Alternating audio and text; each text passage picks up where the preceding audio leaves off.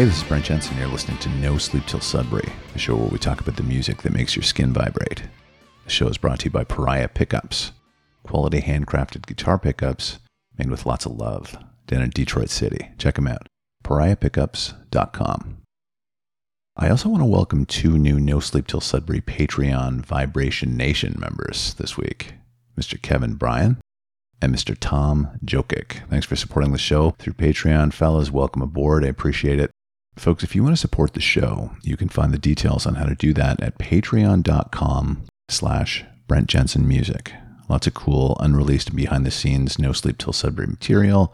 There's outtakes, bloopers, merchandise, and a chance for you to record the show's intro even. All kinds of fun stuff. Patreon.com/Brent Jensen Music. I appreciate your loyalty. Okay, here we go. This week I'm hanging out with Los Angeles rock singer Emily Taylor Hudson, and she's here to talk about her new EP, Love is a Dirty Word, and of course, the songs that make her skin vibrate. Here she is. Emily Taylor Hudson, welcome to the show. It's great to have you. Thank you. Thank you for having me. Glad to be here. Yeah. So, Emily, you are in LA. We were talking before we got started here. You're an LA-based rock and pop singer-songwriter, and you grew up in an extremely artistic family. I did. Cindy Williams is your mom. Yes. I used to watch her on TV when she played Shirley Feeney of Laverne and Shirley. How cool. Yeah. I love my mama. My mom is pretty awesome. She makes a lot of people laugh, and I always tell her that that's something that is a very healing effect. It saves many lives, laughter, and a lot of people have told her that, so I'm very proud of her. Good. You know, as a kid, I remember watching Laverne and Shirley, obviously, but then I also watched the Mike Douglas show, and I saw your mom on there. And I don't know why this stuck in my mind, but as a kid, she was talking to Mike, and this is like a talk show that was on in the daytime. So I think I was home from school sick one day. And Mike commented on her skin, and he said, how do you keep such a great complexion, and your skin always looks great? And so she said, well, Mike, I do these exercises with my face every night before I go to bed. Yeah. And then I thought, wow, that's kind of weird. I was like 7 years old. And then I always wondered it would just pop into my mind later on in my life. I wonder if her skin is still like super, supple and everything.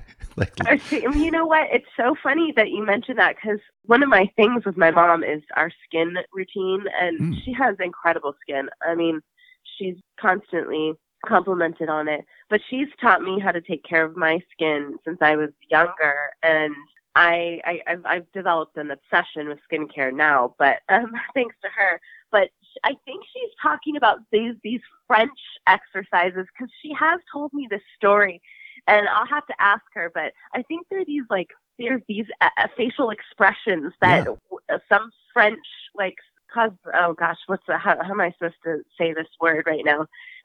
Cosmetic teacher taught her, and I think that's what she was referring to, but I'll have to ask her. Yeah, she had it was just kind of remarkable, because she had this whole series of exercises that she would do, she said, every day. And that's what kept her skin so supple, according to her. And I thought that was, it was a unique thing. And like I said, I found myself later on in my life wondering, I wonder if that actually worked for her down the road. I'll have to ask her. And it was esthetician. That was the word I was going for. So, Emily, I also watched your dad, because your dad is Bill Hudson, and he was in the Hudson Brothers, and I used to watch the Hudson Brothers Razzle Dazzle show when I was a kid. Wow. So, yeah. I love that show.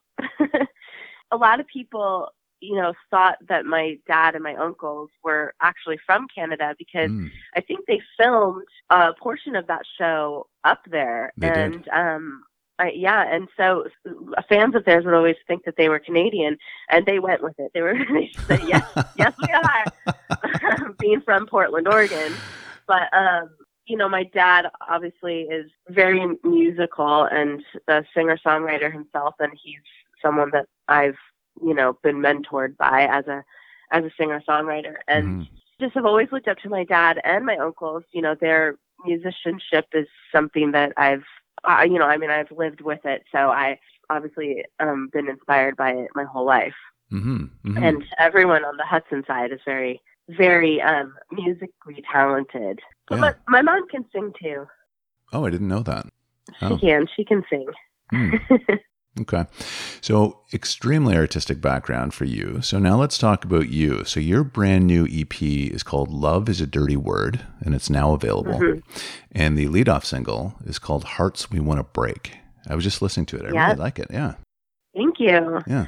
Yeah, that was the first song that I wrote kicking off this record, and I always wanted it to be my single. I had a lot of different opinions going back and forth, but Mhm. I'm so glad that it did end up being my single.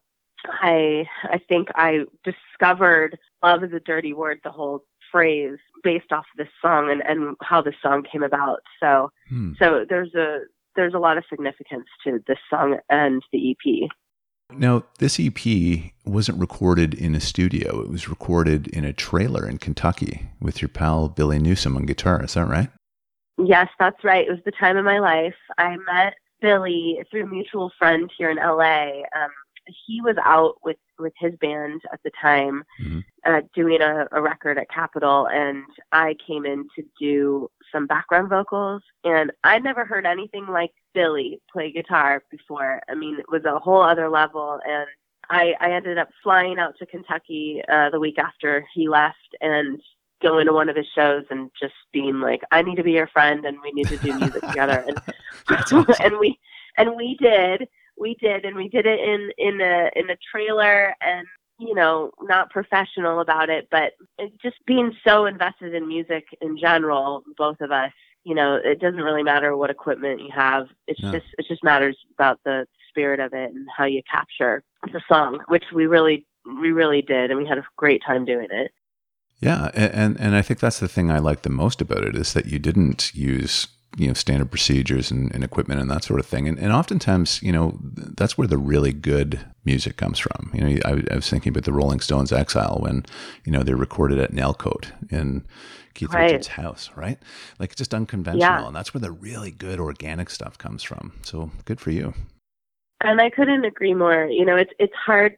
I've played with a bunch of really talented musicians, Mm-hmm. and Billy just stuck out. I mean, he was the needle in the haystack, and I really look to the bands that I love, and every member of the band, and that they're truly a star on their own because they stand out with their instrument. And I was always looking for that, and Billy is my partner in crime. He just stands out on his own. He's such a star. I don't have to explain anything with Billy. We just do music very, very naturally together, and that's the best kind of partnership. Yeah, that's awesome. Now, your brother Zach also plays on this record. I think he supplies the whole rhythm section, doesn't he? Yes, he's on drum and bass. My brother is multi-talented artist, and again, just like Billy, I mean, he just killed it on the drums, and we did it in a little laundry room. It wasn't even mic'd properly. It was just we did this whole thing backwards. I did not start with the drums and the bass. I started with guitars and vocal, and Zach just ruled when it came to having no metronome. Mm-hmm. He just did it all by feel. And between Billy and I, there was a lot of push and pull with the guitars, and a little bit of slow down and speed up, but Zach just kept it right all around it in time. So that's awesome. It was just a little spirited, magical EP. That's great. But that is, you're right, that is the magic. That's the magic right there. When you don't use click tracks and metronomes, it harkens back to the days of, like I was saying, the Stones, and when bands actually just recorded music organically, and that's where the real magic is for me. Yeah, and it is for me too. I mean, my dad was also on the sidelines looking at me like, I can't believe you didn't use a click track. But then he'd go back and forth between this is how it should be and this is amazing to the next time lay down the drums first, because it was I gave them a run for their money when it came to mixing, but it all worked out, and I love it. No, it did. So do I. I mean, Hearts is a well-written song too. It's nicely arranged. It's I think the thing I like about it the most is that it's aggressive, but it's got some really nice pop hooks in it. for me. Yeah. Well, I'm glad that you hear that. A lot of people don't mention the pop side to me, but I was heavily raised on the Beatles and just pop music. My dad always says, it's all pop music at the end of the day, especially when you have a hook that is catchy. And I love pop music. I mean, Nirvana is pop music to me. A lot of things that would be considered rock and roll are very pop music to me. So I'm glad that you picked up on that. No, definitely. Because I would agree. And I would recommend it. So listeners, check it out. Hearts We Want to Break. Brand new EP, Love is a Dirty Word. Yeah. That is a good segue into your song list here, actually, because you kick it off with the Beatles, Revolution. Yeah, the Beatles, well, like all Beatles songs, I think that their message transcends over the times. And if you think about a song like Revolution being written way back then, and you can really put it in today's world and still relate to it. It just shows that we're still really trying to get things right, and we might be a little stuck after all these years of still trying when a song like that can still make so much sense. But ultimately, you keep living and going and building, and I'm all for the message of hope. So the point to that song is that it's going to be all right. And that's the ultimate thing to keep in your mind. Yeah. When the world is turning around. That's a fantastic record, the White Album, actually. Oh, it's so good. Probably my favorite. That was my entry point into the Beatles, as a matter of fact. Really? Yeah. Really? Wow. And what an entry point, right? Yeah, seriously, you got the deep stuff right away. That's how it started. Yeah, I mean, when I was a kid, I'd heard like Yellow Submarine and stuff like that, but the first real Beatles album that I'd listened to was the White Album. What a great record! I mean, just if I was stuck on a deserted island and could only bring one thing, it would be the Beatles records. That's it. And I mean that. I really do. I mean it. Well, the White Album is a great album, in that context, right? Because it's so varied and there's all kinds of stuff on there. Yeah, and I was really inspired as a songwriter from the White Album because lyrically, you just contemplate so much listening to every song you really have to listen to the words on every one of those songs on the White Album. I mean, on every Beatles record, but the White Album specifically, there's so much depth and stuff to think about. The message is really what matters in that record. Yeah. And I mean, the story behind it, the Beatles, it was they say it was the sound of the Beatles breaking up, but it was like they would go off and do their own songs for the first time. So John Lennon did Julia on his own, I think for the very first time.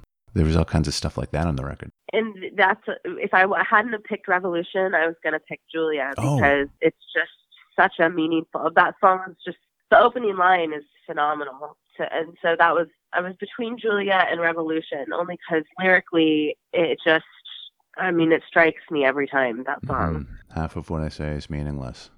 Oh my God. And the play on words with meaningless or meaningless, he just, you can take it anyway, but yeah, I mean, I really, really was inspired as a writer listening to that song because it's just so, it's just so profound and prolific. John Lennon is just one of my ultimates. Oh yeah. That's definitely my favorite tune from the record. Yeah. Yeah. Dang, I knew I should have gone with Julia. You know what, Emily, we're talking about only having 5 songs. You can come back again and bring Julia next time. How about that? Okay, I'll do it. It's a deal. Hey, guests will do that. We're talking about only having 5 and it's tough. Like it's impossible. So guests will come back with 5 more. So you're welcome back. Yeah. No, God, no. Well, thanks for the next invitation because I swear I have the list already. There you go. It's so hard to choose, but I apologize. It's not some people. No, it's some fine. People hate it. It's fine. It's the ultimate musician torture, but we're good. Okay. The cool thing about the list that you've got here is that it's extremely varied. So we go from the Beatles to Enya, Caribbean Blue. Okay, I'm a real like mystical sci-fi kind of mind. Mm-hmm. Believe it or not, I grew up watching Gem, the cartoon Oh yeah. about just this magical musician chick.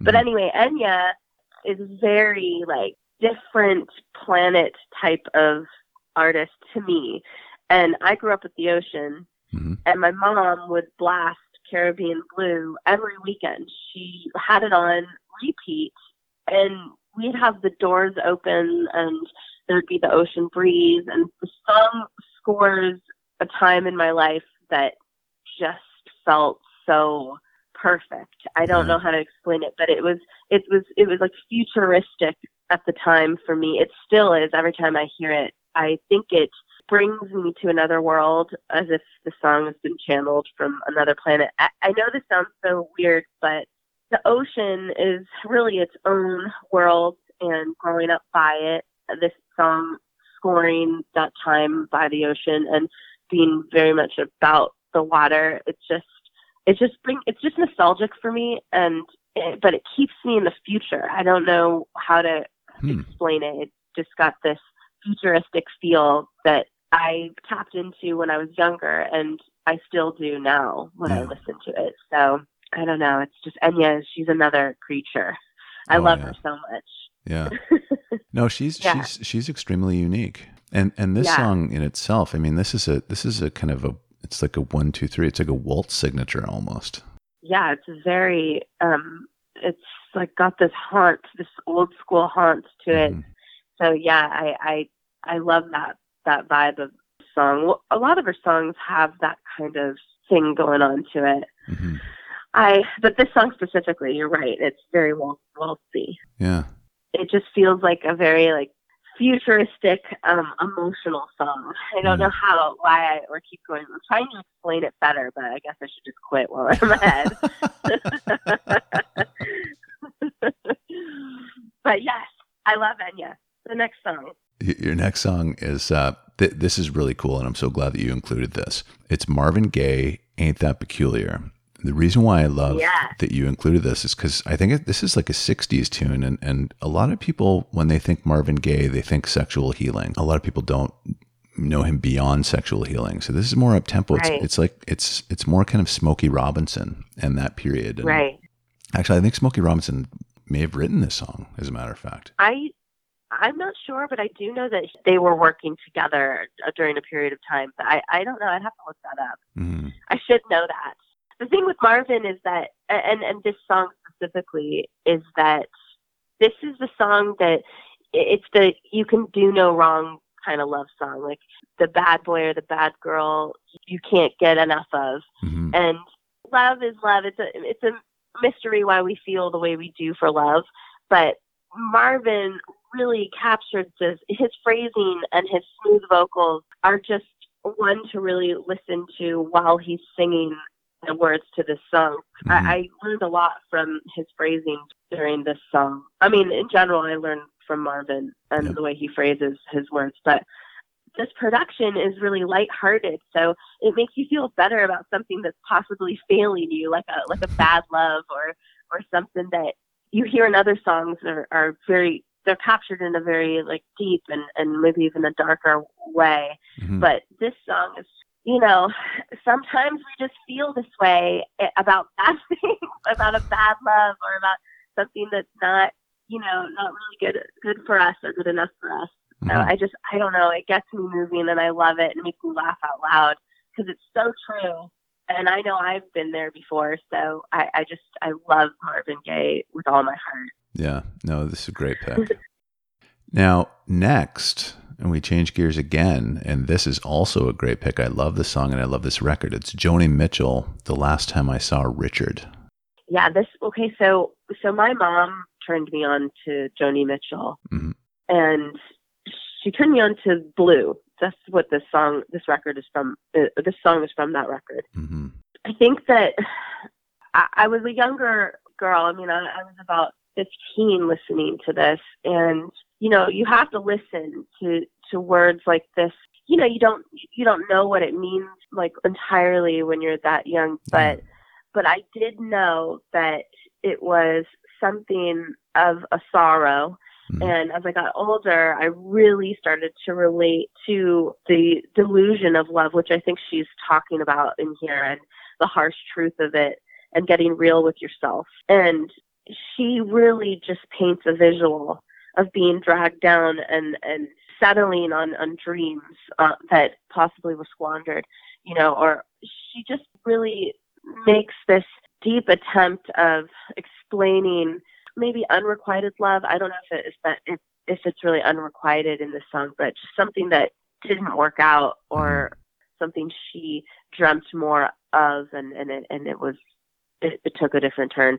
The phrase "only a phase, these dark cafe days," that really sticks out in this song, because we've all been let down by love and have gone to the bar and drank our sorrows, and we pick it ourselves back up and get on with it. But I think that she just really leaves it in this hanging sorrow that I constantly can feel and relate to, because that's one of the emotions of love. There's a very authentic aspect to Joni. The fragility comes across in her music. Yeah, absolutely. She was, well, it was very raw and stripped down. Her production, I think that it was Bill Crosby, or what was it? Stephen Stills. I don't remember. It was someone from Crosby, Stills and Nash that produced Blue. I think it was Stills, yeah. And I think so too. But all I know is that he heard her playing and just captured her like that. There was a very light production, and I think that the rawness and, like you're saying, the authenticity of an artist really comes through when you're that stark, but you're that good to just sit there and capture the listener just with you and your instrument. I play piano too, even though this EP is very guitar heavy. She's majorly influenced my piano playing, and I took it up because of her. And I mean, and the guitar playing as well. She's one of my favorite female artists ever. So, I'm going to one day do my own raw, authentic, stripped down record like that, because you should. I think that we need it. Yeah. Well, you already have that you have that ethos about you, so I'd be very interested to hear you do something like that. Well, thank you. I'll send it your way once I get it into pre-production, because I've got it in the bag. Oh, cool. Okay. So yeah. Good. Got some new music ahead. Good.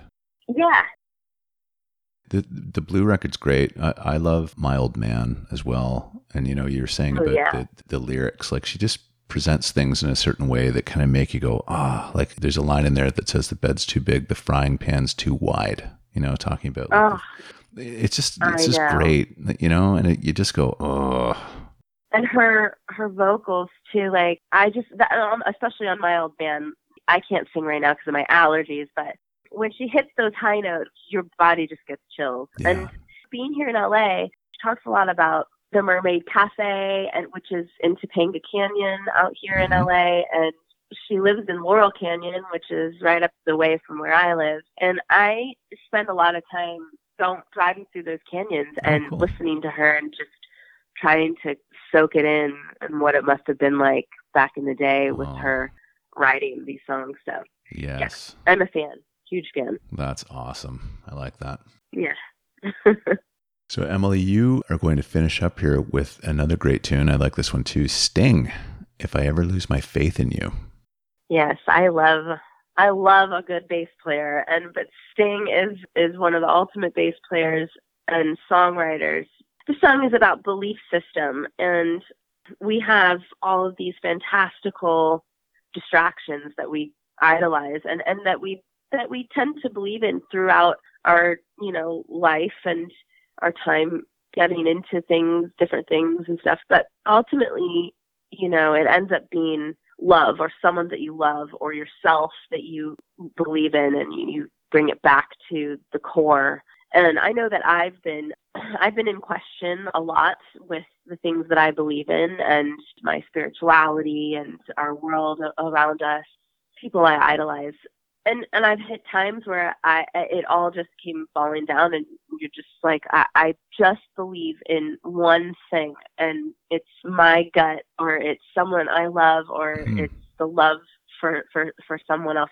This song just gets me going every time it comes on. It opens me up, and I can't help but start to dance to it. But it means so much too. It's freeing when you hear the hook. Yep. You know, and it's so true. It's just an ultimate truth, and that's what I think that I look to a lot, especially as a artist. You know, writing music, it is a spiritual thing, and you know, you can get a lot of noise on the outside from a lot of different people, opinions and stuff like that. But you just got to believe in yourself. And you're lucky if you have one person that believes in you, or that you believe in too. So that's why I love this song. Yeah, no, so do I. And it is, you're right. It's super uplifting. I remember when this came out, I'm a big Sting fan of, I think this is his fourth solo record. I had all the Police albums, but you know, every time Sting put a record out, I got it. And this was the lead off single, I do remember, from 10 Summoner's Tales. And the songwriting's great. There's a nice modulation at the end of the song when the song comes up even higher. And it's just like the lyrics are so good, right? Like the politicians all seem like game show hosts to me. Oh, I love it, and you love singing that line too, because it just like it's just a big like fist in the air moment. You're just like, yes, so true. Yeah. So yeah, I love it. He captured everything that I would ever want to say. Of all of these artists that I've mentioned here, are unlike what we get nowadays, or it's presented or praised differently. I don't think that legends aren't made the same right now, and I feel like we've watered down a good amount of what it means to be an artist with a message of enlightenment that transcends throughout time. You know, these songs stand the test of time, and I start thinking to myself, am I dated? You know, I look to the past and I stop at a certain point, and I like certain things that are out today, and there's good stuff out today, but there's something that I relate more to of our songs and musicians of the past.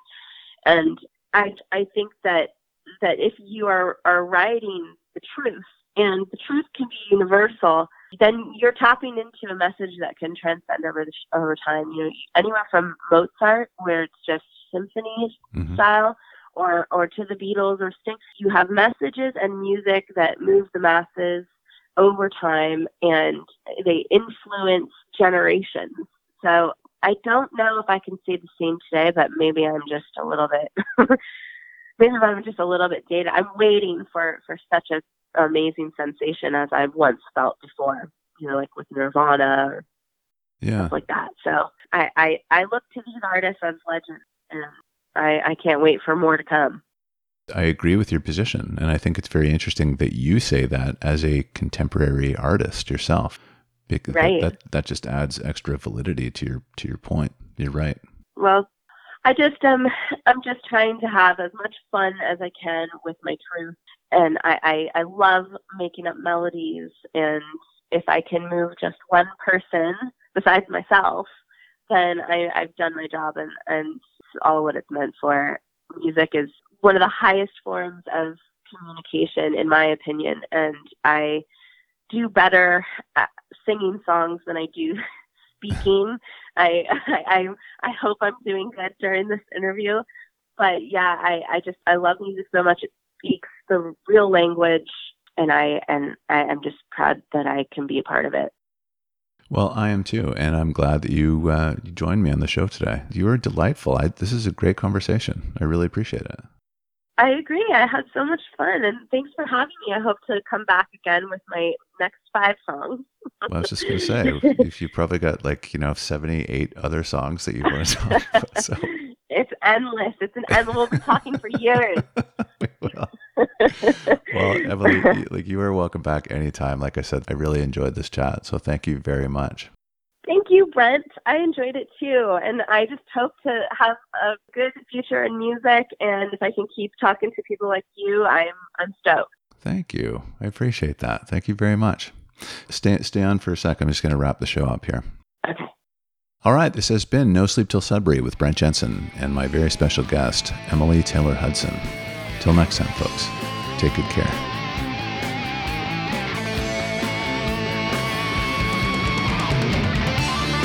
Brent Jensen is the best-selling author of No Sleep Till Sudbury, Leftover People, and All My Favorite People Are Broken. All titles available in stores and on Amazon worldwide.